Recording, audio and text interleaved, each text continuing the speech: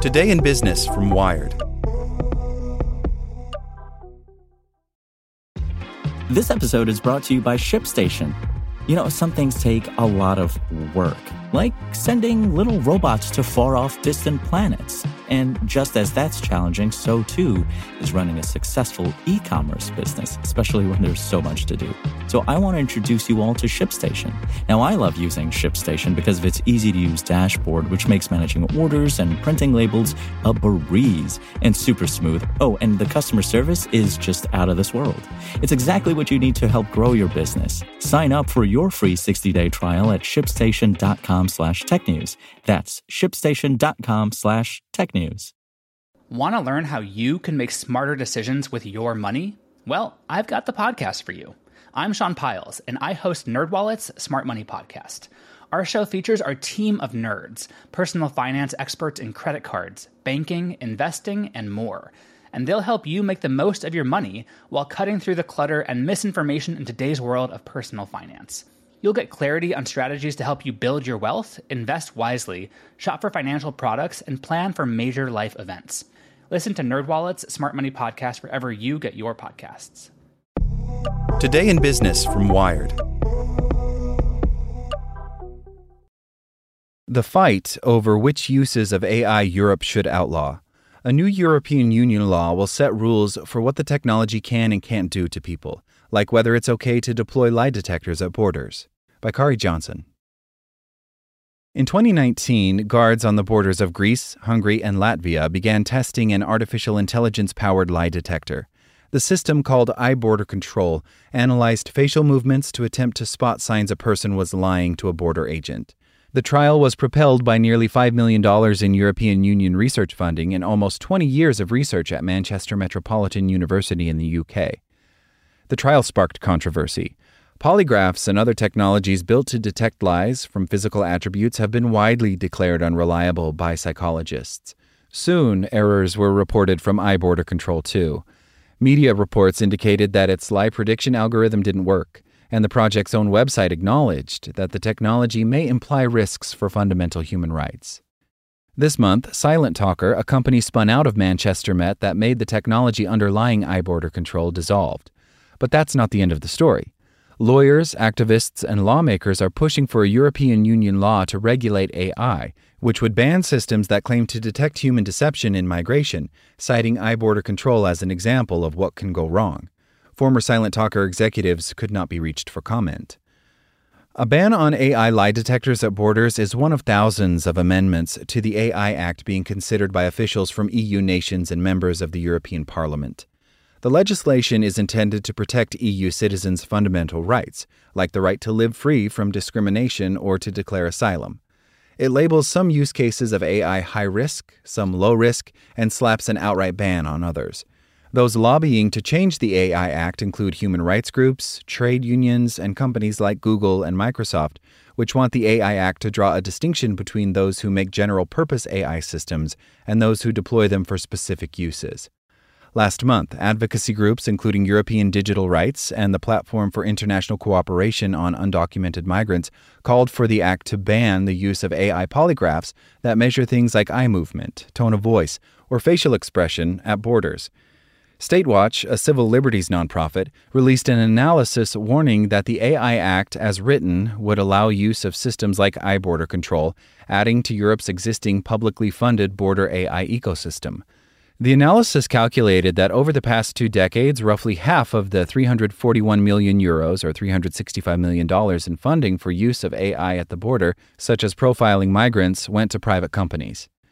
The use of AI lie detectors on borders effectively creates new immigration policy through technology, says Petra Molnar, associate director of the nonprofit Refugee Law Lab, labeling everyone as suspicious.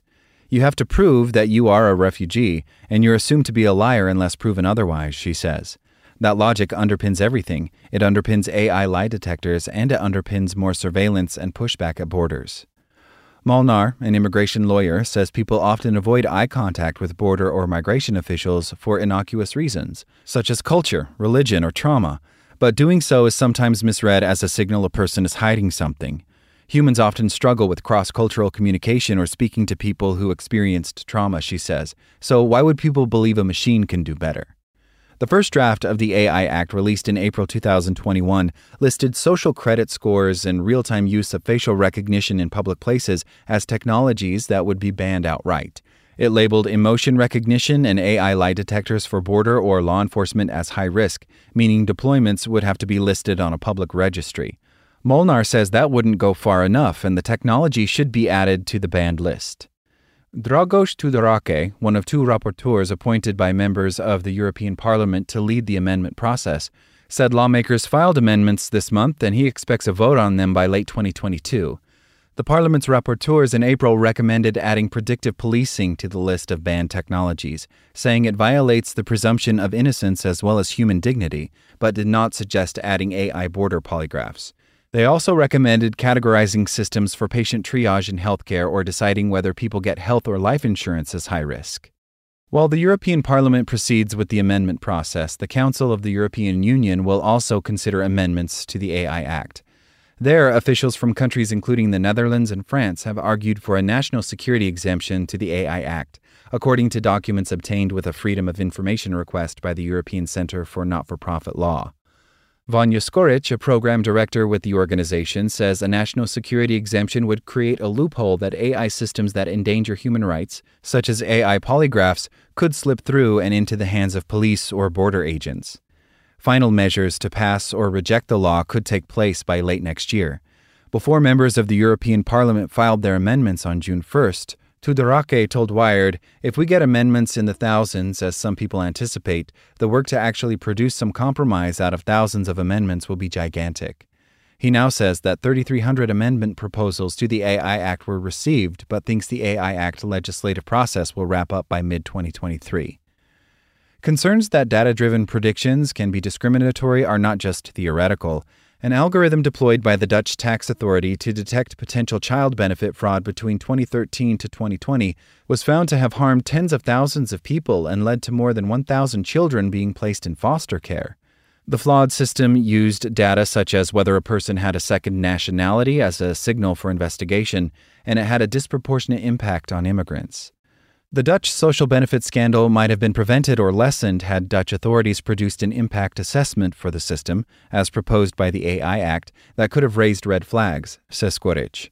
She argues that the law must have a clear explanation for why a model earns certain labels. For example, when rapporteurs moved predictive policing from the high-risk category to a recommended ban.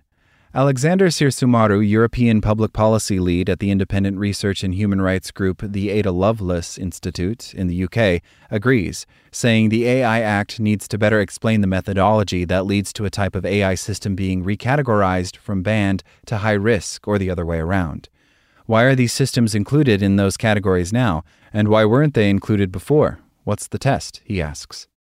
More clarity in those questions is also necessary to prevent the AI Act from quashing potentially empowering algorithms, says Sene Gabrieb, founder and director of the Civil AI Lab at the University of Amsterdam. Profiling can be punitive, as in the Dutch benefit scandal, and he supports a ban on predictive policing. But other algorithms can be helpful, for example, in helping resettle refugees by profiling people based on their background and skills. A 2018 study published in Science calculated that a machine learning algorithm could expand employment opportunities for refugees in the United States more than 40% and more than 70% in Switzerland at little cost. I don't believe we can build systems that are perfect, he says, but I do believe that we can continuously improve AI systems by looking at what went wrong and getting feedback from people and communities.